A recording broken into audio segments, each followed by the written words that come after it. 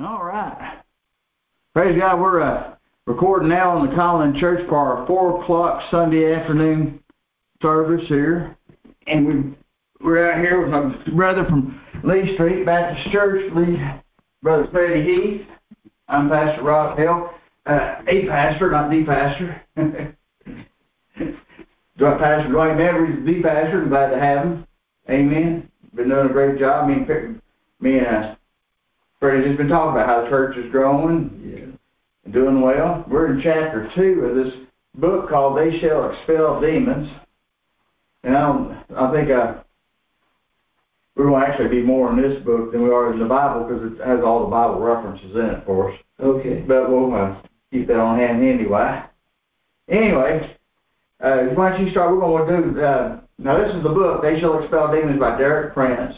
It's on Amazon. I listened to the tape series years ago, and it's going to explain demonology to you, basically.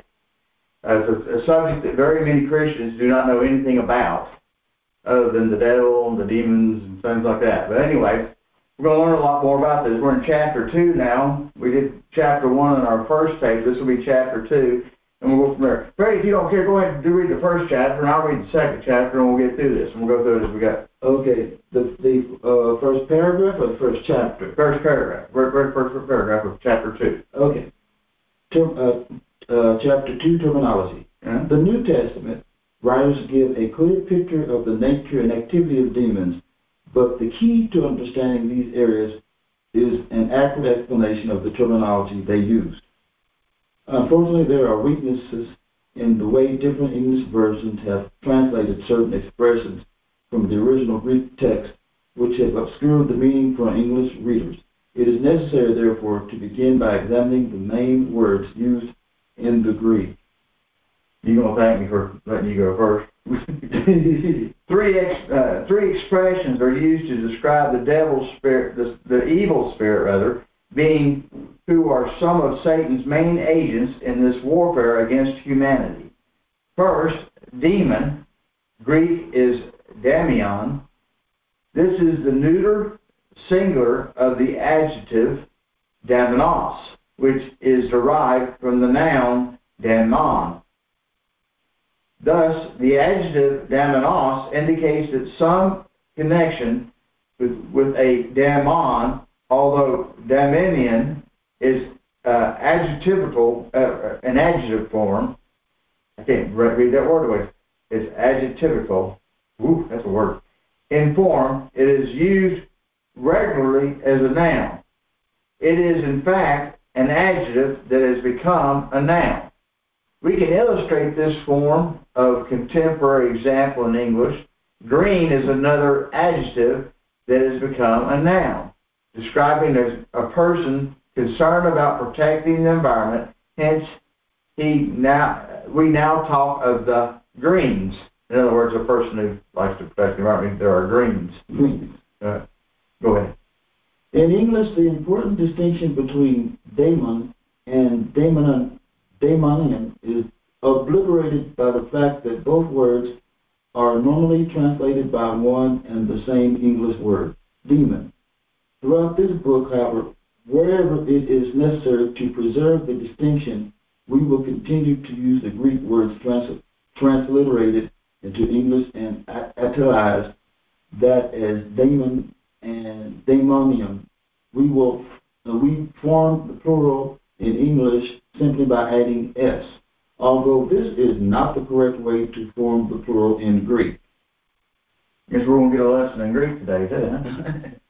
The reference to the original Greek indicates that there are two distinct entitlements, daimon, which is primarily, and daimon, like dominion. We say the dominion, old dominion, or dominion. That means Virginia, right? Well, this is daimon, daimon, right? It has an important bearing on the nature of demons, to which we will return in chapter 11. What are demons? The derivative form of daimon occurs about 60 times in the Gospels, Acts, and Revelation. In other words, it represents an important New Testament concept. The best text, daemon, occurs only once in Matthew 8:31, where it is apparently used with the same meaning as daimon, but this is not a normal use. Go ahead. The second expression used in the New Testament to describe an evil spirit is unclean spirit, used about 20 times in Luke, Acts, and the Revelation. The third expression, evil spirit, is used 6 times in Luke and Acts. In Luke 4:3, 2 of these expressions are combined as the writer speaks of a spirit of an unclean demon, daimonion. Altogether, it seems that all 3 expressions are used interchangeably. Demons are unclean spirits and also evil spirits. The original King James Version regularly translates daimonion as devil. This has led to endless confusion. The English word devil is actually derived from the Greek word diabolos, which has no direct relationship with daimon. Diabolos means slanderer. In all but 3 occurrences in the New Testament, it is a title of Satan himself. In this sense, it is used only in a singular form. There are many demons, but only one devil. And church, remember this. The devil is the accuser of the brethren. So if you start finding someone that starts accusing people, he's manifesting the wrong thing. Okay, so go from there. Amen. Go ahead. Amen. I think the Reverend preached on that today too a little bit, didn't he? I believe it is. Yeah. Satan is given this power because his primary activity is to slander, that is, to defame a person's character. First and foremost, Satan defames the character of God himself.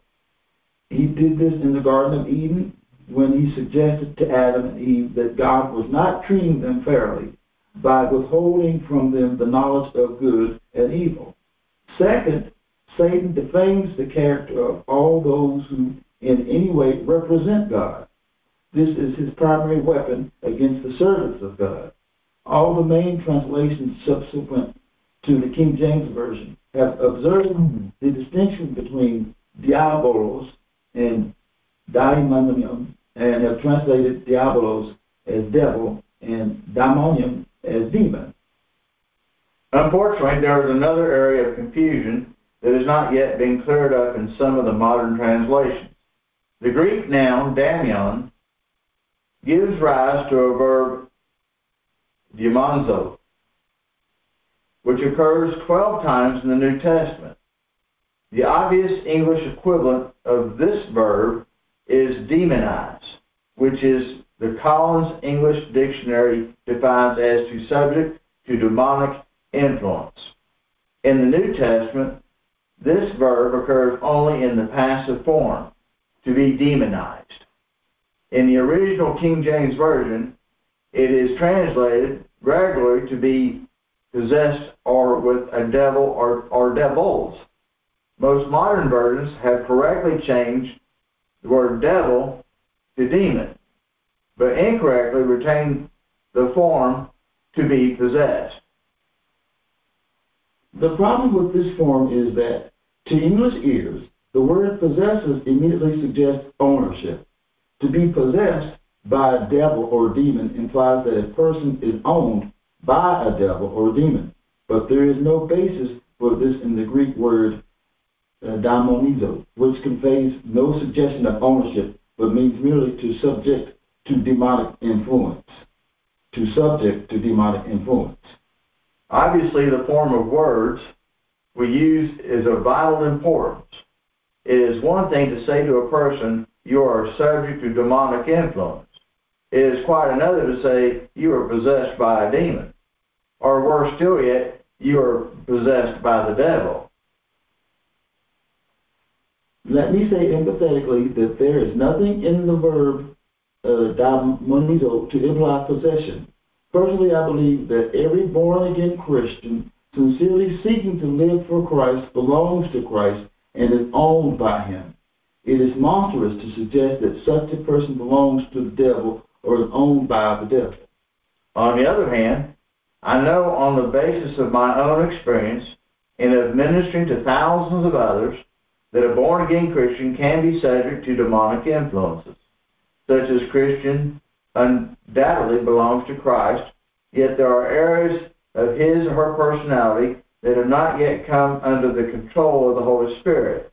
It is these areas that may still be subject to demonic influence. Throughout the rest of this book, then, I will for the most part speak of such people as those who are demonized. The Greek verb that usually describes the action of getting rid of a demon is ekbalo, normally translated to drive out, but in the King James Version regularly translated to cast out. As I said before, I chose Weymouth's translation, expel, because it describes a familiar action of everyday life. Throughout this book, I will use these expressions more or less interchangeably: cast out, drive out, expel.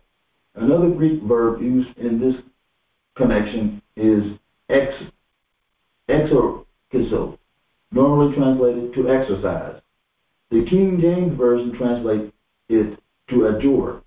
In contemporary English, to exorcise is defined as to expel evil spirits from a person or place by prayers, adorations, and religious rites. The word is used frequently in the rituals of liturgical churches, but occurs only once in the New Testament. Questions for the study.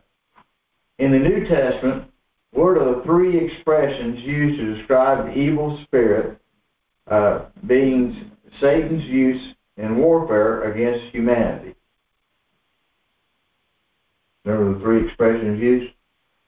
To describe. Found that right there at the beginning of the chapter. Second one I read into. The three expressions are used to describe the evil spirit beings who are some of Satan's main agents in his warfare against humanity. First, demon.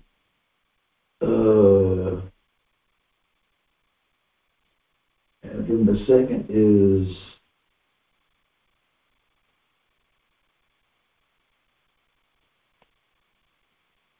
the second expression used in the New Testament to describe an evil spirit is unclean spirit. Mm-hmm. The third expression is evil spirit. That's right. So we got 3 ones: demons, unclean spirit, and evil spirit. Evil spirit. Right. All right. Confusion has been caused by the original King James of the Bible because this rarely translates the Greek word daimon as devil. Is devil. Right. Devil. What is the meaning of the Greek word diablos, which is properly translated as devil? I just read that one. Well, you just read it. Slanderer. Slander. Very good. Very good. Does the Greek word for to be demonized mean that an individual is possessed or owned by a demon or demons? Yes or no?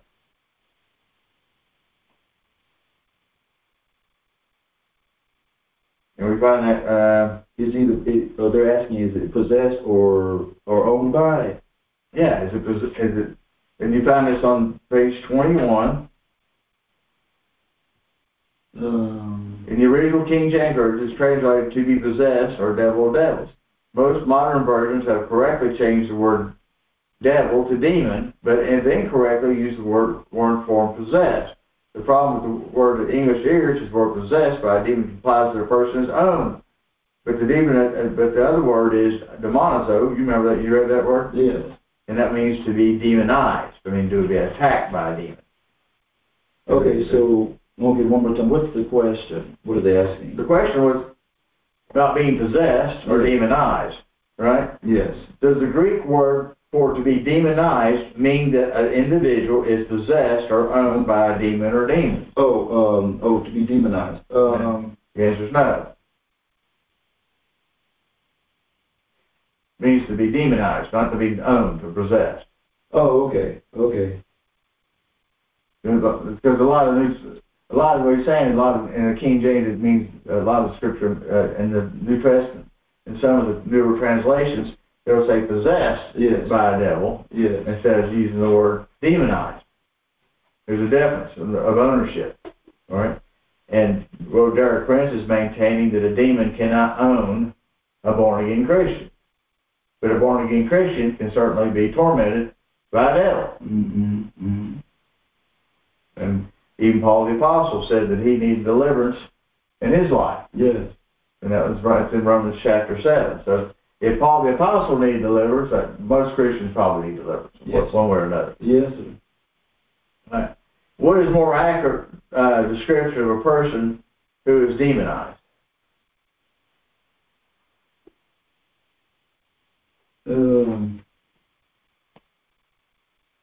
Accurate description. Mm-hmm.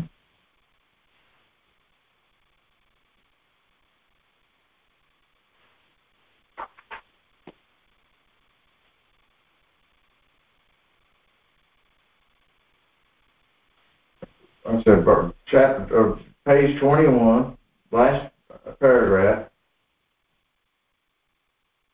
Such a Christian undoubtedly belongs to Christ, and yet there are some areas of their personal life that have not yet come under the control of the Holy Spirit. It is these areas that may be subject to demonic influence. Mm-hmm. All right. Throughout the rest of this book, and for the most of this part, I will speak of such people as those who are demonized. The Greek verb that usually describes the action of getting rid of a demon is ekbalo, meaning to drive out, or the King James Version translated to cast out.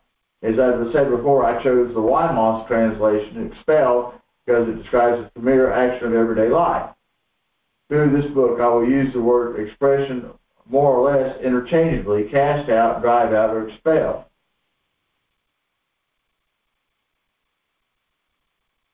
So I would say that the more accurate description of someone who's being demonized is, I'm not only finding it in the scripture in this particular passage, but from knowing this concept before, is you're being oppressed, right? Mm-hmm. by a demon. Mm-hmm. Mm-hmm. And there's a difference between being possessed and oppressed. Oppressed, right? Mm-hmm. It's like here's the difference. You go to work down here at the local slaughterhouse, mm-hmm. right? And the guy's always on your case. He's always about your work. Mm-hmm. He's always wearing you out about your work, right? No matter what you do, can't do anything right. Mm-hmm. He's oppressing you, mm-hmm. right? Mm-hmm. He's being a bully for a boss. He's oppressing you because he knows that you need a job and you're trying to keep your home, your lights on, but he doesn't care. He's wearing you out. Now, and the difference is, 200 years before, you'd be a slave, mm-hmm. right?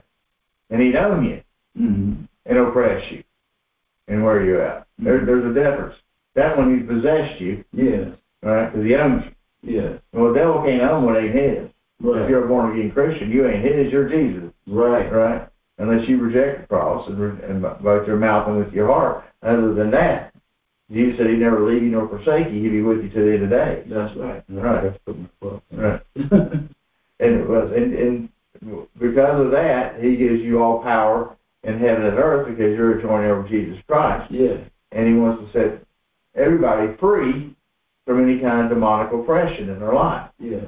Whether it be psychological or physical or mental or spiritual and emotional. Emotional. Right. The devil likes to attack us any way he can. All right. See if we can go back. We're still in these questions here. What are some areas of an individual's life that can be open to demonic influence?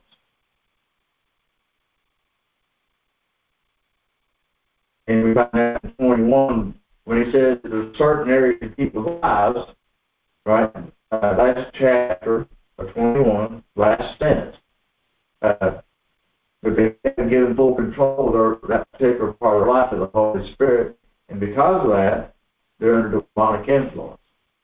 Oh, the left paragraph. Okay, lesson, yeah. Okay. All right. Now, life application. Describe some behaviors or attitudes that you believe might open up an individual to demonic influence.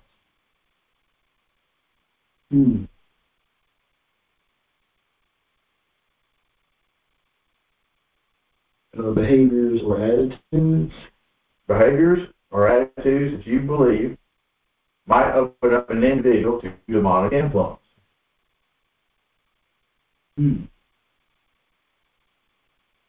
What would be some examples? Well, certainly drunkenness would be one.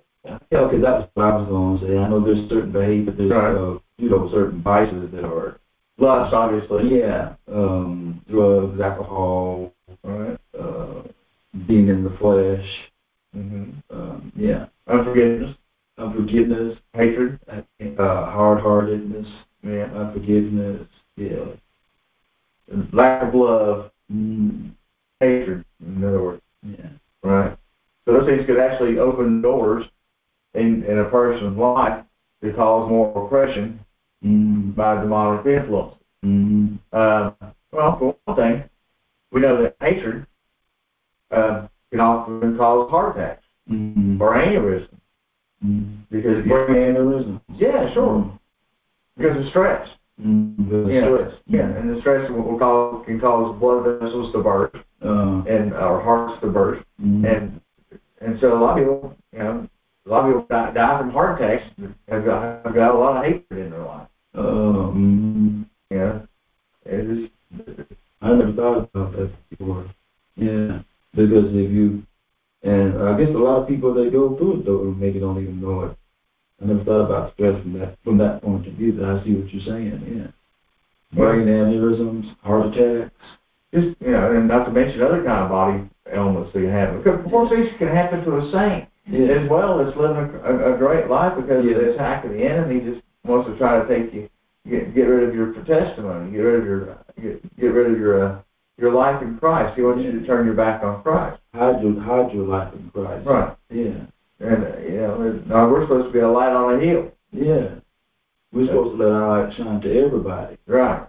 No matter where we're at. That's why Jesus gave it to us. Amen. Yeah. Talk about his goodness. Amen. All right, here's the memory verse. As you go, preach, saying, the kingdom of heaven is at hand. Heal the sick, raise the dead, cleanse the lepers, cast out or expel demons. Freely you have received, freely give. Matthew 10:7-8. Okay. And Lord, I will, faith response, Lord, I will diligently trust you to lead me into a greater understanding of the spiritual world. Yeah. Well, that's chapter 2. Can I go over that again, the memory verse? Sure. As you go, preach, saying, the kingdom of heaven is at hand. Heal the sick, raise the dead, cleanse the lepers, cast out demons. Freely you received, freely give. Matthew 10:7-8. And then the faith response, Lord, I will diligently trust you to lead me into a greater understanding of the spiritual world. Amen. Amen. Now, the memory verse from the first chapter, on page 17, is, but if I cast out demons by the Spirit of God, surely the kingdom of God has come upon you. Matthew 12:28. But if I cast out demons by the Spirit of God, surely the kingdom of God has come upon you. Matthew 12:28. And the faith response was, Lord, remove any resistance I may have to this ministry or to helping others receive the ministry of expelling demons. Amen. Amen. There's some resistance to it, and a lot of people don't have nothing to do with it. Yeah. But it's very much a real part of the New Testament.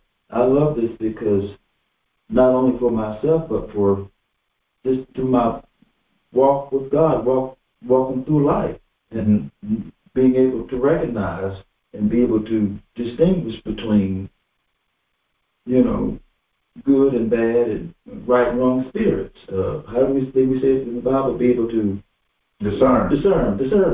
Be able to discern. This is wonderful because it will help tighten that up. Amen. Ability. Amen. Yeah. All right. Well, until next time. All right. Yeah. Next, same channel, same station. Next time. All right. Amen. All right. Oops.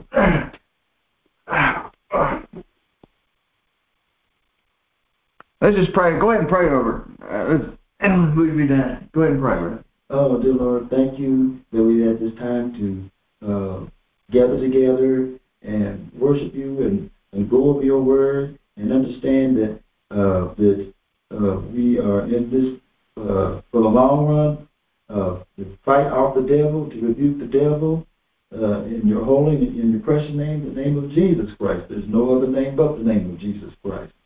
And devil, you're a liar. Satan, you're a liar. And God is going to stay with us and shield us, and God, Jesus is going to protect us in your holy and your precious name. And you, Brother Robert, What's up, brother? you ready to say that? Sure. Thank you, Father God, for your loving kindness, your tender mercy.